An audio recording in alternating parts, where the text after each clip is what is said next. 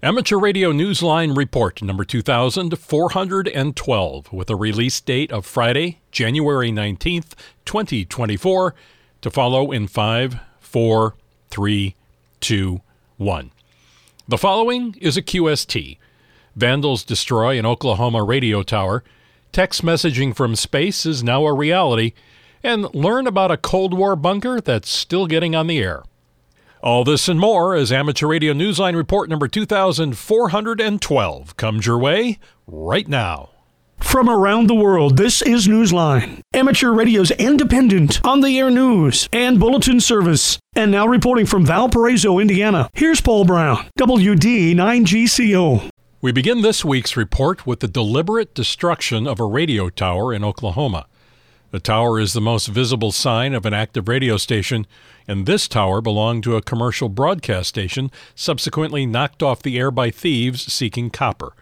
Ralph Squillace, KK6ITB, has that story. Country music station K95.5 suddenly and unexpectedly went silent on the 15th of January, its tower in ruins in a field not far from its Oklahoma studio.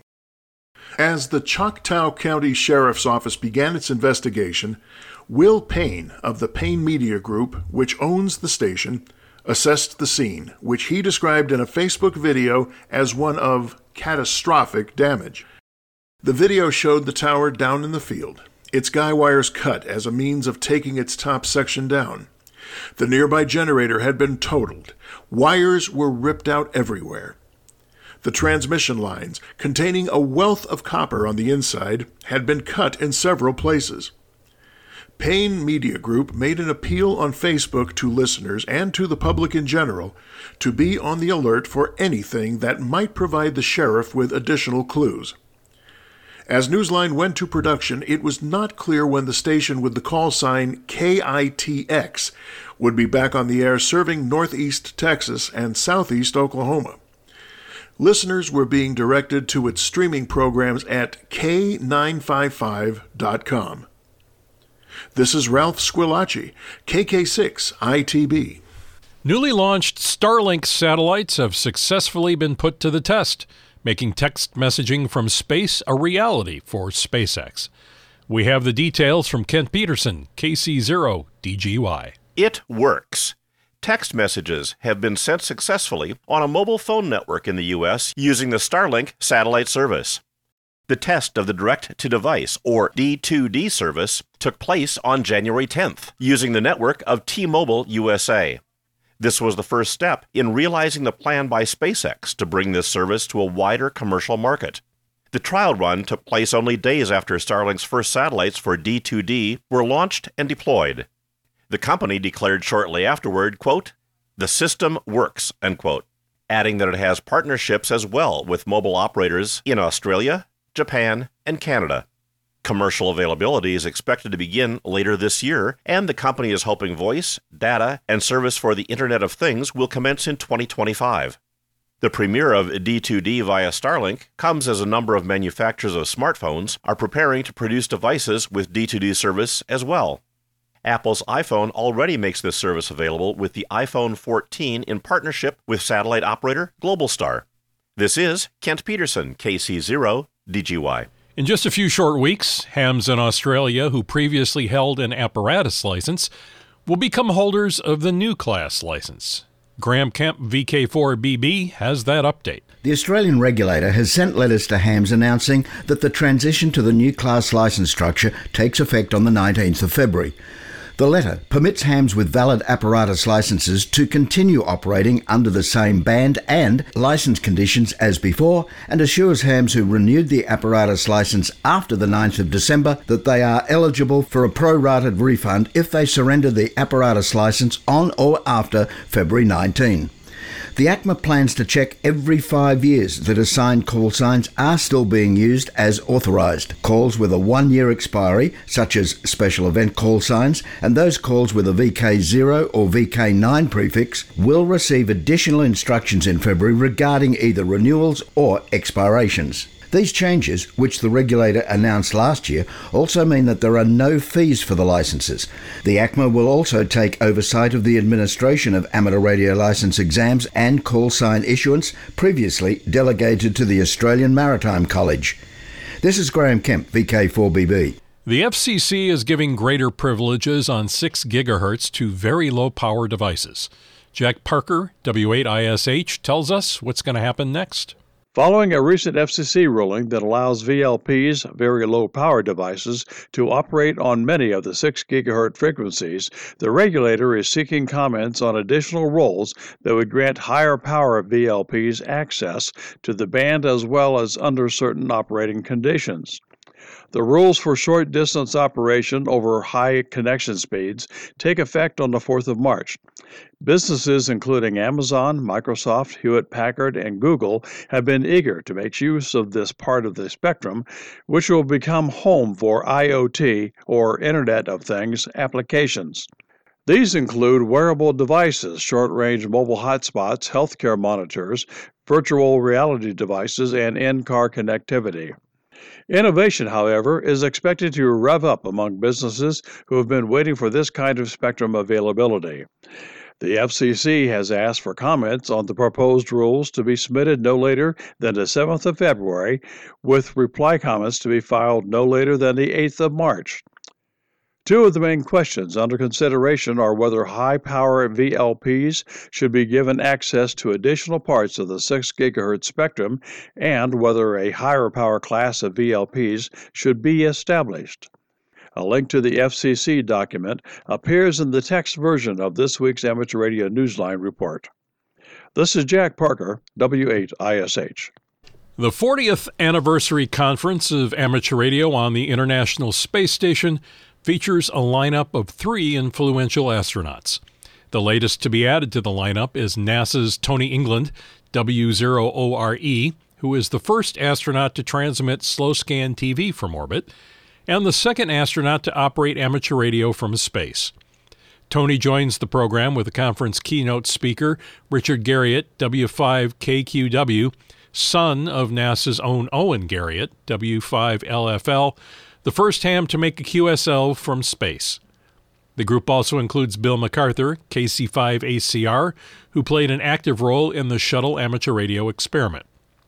The conference is being held at the Kennedy Space Center from the 22nd to the 24th of February. Its focus is on the positive impact of ham radio on human spaceflight. Winter Field Day is a worldwide event that is taking place on January 27th and 28th.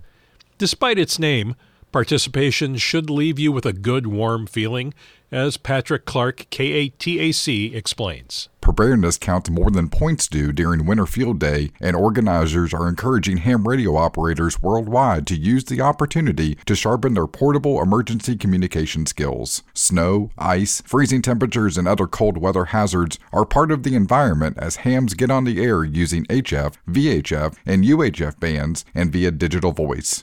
This year's bonus points are being reclassified as objectives, and anyone activating is being encouraged to achieve as many objectives as they can. The maximum power allowed is 100 watts PEP, and stations operating QRP are encouraged to transmit at less than 5 watts on CW and less than 10 watts on phone. The organizer, the Winter Field Day Association, is also encouraging the use of WinLink emails. Although the basic exchange contains simply call sign, location, class, and category, operators are being asked to consider including temperature, weather conditions, and signal reports. For details or to register your station, visit winterfieldday.org. That's one word, winterfieldday.org. This is Patrick Clark, K8TAC. It's time for you to identify your station. We are the Amateur Radio Newsline, heard on bulletin stations around the world, including the KV3B repeater in Rockville, Maryland, on Sundays after the net at 7:30 p.m. local time.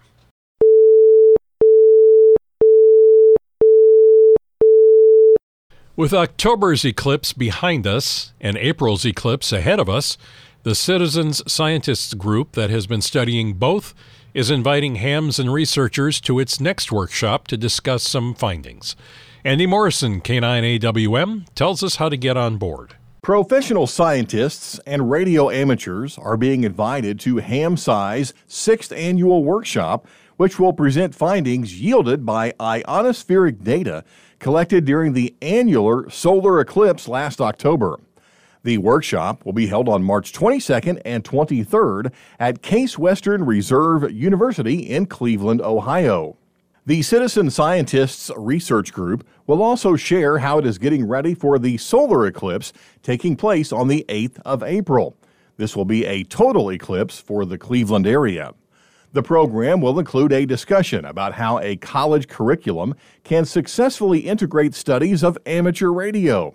Ham radio has been at the forefront in much of the research being done by HAMSCI, which is examining ionospheric disturbances, sporadic E, geomagnetic storms, solar flares, and, of course, eclipses. For details about HAMSCI, its work, and the workshop, visit hamsci.org. This is Andy Morrison, K9AWM. The World Radio Sport Team Championship has just received a major financial boost from a private foundation that will help the next event prepare for 2026 in England. Jeremy Boot, G4NJH, tells us more. The organising committee of the World Radio Sport Team Championship 2026 has received a $7,500, about £5,900 grant from the Yasmi Foundation to support this goodwill gathering of the world's top amateurs.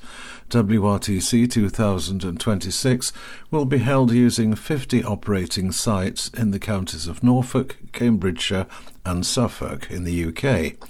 The private foundation's gift recognises the opportunity the WRTC offers to engaging top competitors from around the globe and providing a venue that showcases the skills as well of youth operators. The event taking place in June 2026 will be the 10th WRTC. The previous worldwide competition, WRTC 2022, was held in Italy in 2023, delayed 1 year due to the COVID-19 pandemic. This is Jeremy Boot, G4NJH. Meanwhile, organizers of the World Radio Sport Team Championship stirred up even more enthusiasm and support for the event by announcing that a bronze coin, the first of 3 in a series, is being made available to donors for contributions of £100 or more in 2023 and 2024.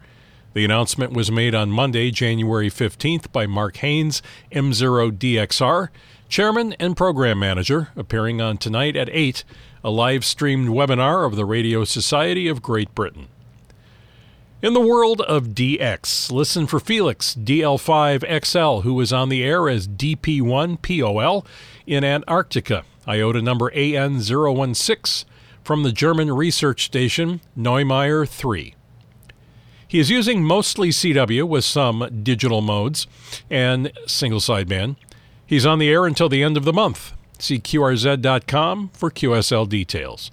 Special event call sign AT3SM is being activated during a multi-club joint IOTA de-expedition to the rarely activated St. Mary's Island, IOTA number AS-096. This island has not been activated in 6 years.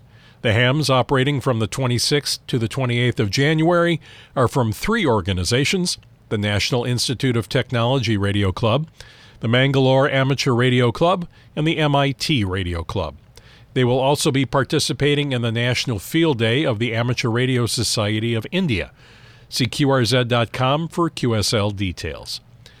Between the 24th of January and the 6th of February, Keith G3WRO will be operating holiday style as 8Q7WR from the Maldives, IOTA number AS013.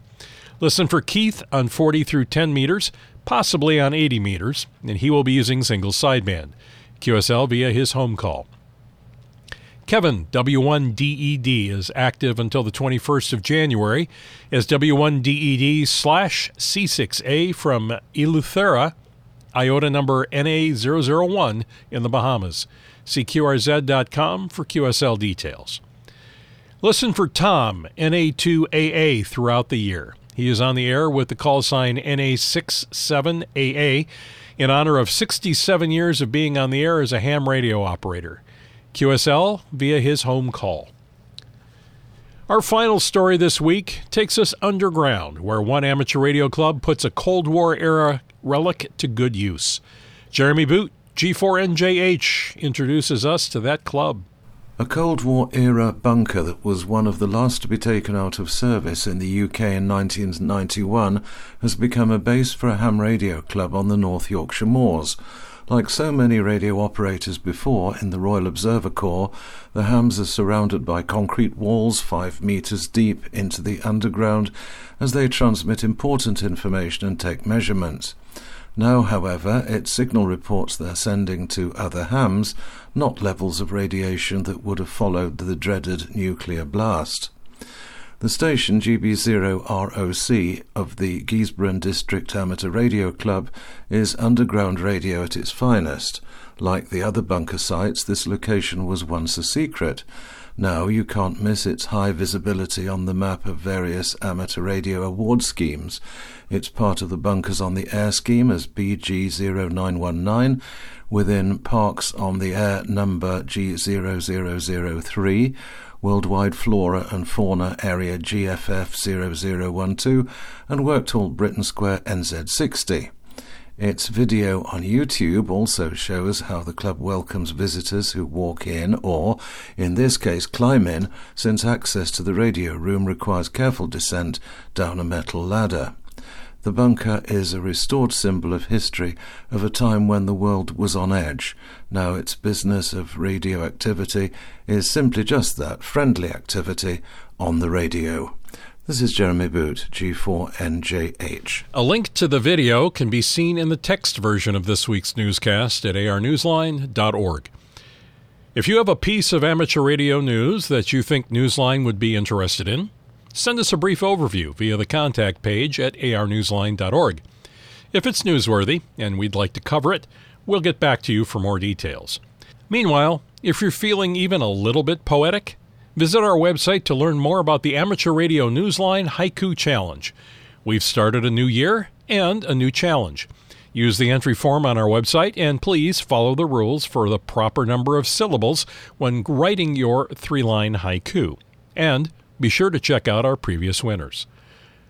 With thanks to the ACMA, Amateur Radio Daily, Amateur Radio Digital Communications, AMSAT, ARIS, the ARRL, CQ Magazine, CNBC, David Behar, K7DB, 425DX News, the FCC, HamSci, Pun Cassidy Now, QRZ.com, shortwaveradio.de, the WIA, Winterfield Day Association, YouTube, and you, our listeners. That's all from the Amateur Radio Newsline. We remind our listeners that Amateur Radio Newsline is an all-volunteer nonprofit organization that incurs expenses for its continued operations. If you wish to support us, please visit our website at arnewsline.org and know that we appreciate you all. We also remind our listeners that if you like our newscast, please leave us a 5-star rating wherever you subscribe to us. For now, with Karen Eve Murray, KD2 GUT at the news desk in New York, and our news team worldwide, I'm Paul Brown, WD9GCO in Valparaiso, Indiana, saying 73. As always, we thank you for listening. Amateur Radio Newsline is copyright 2024. All rights reserved.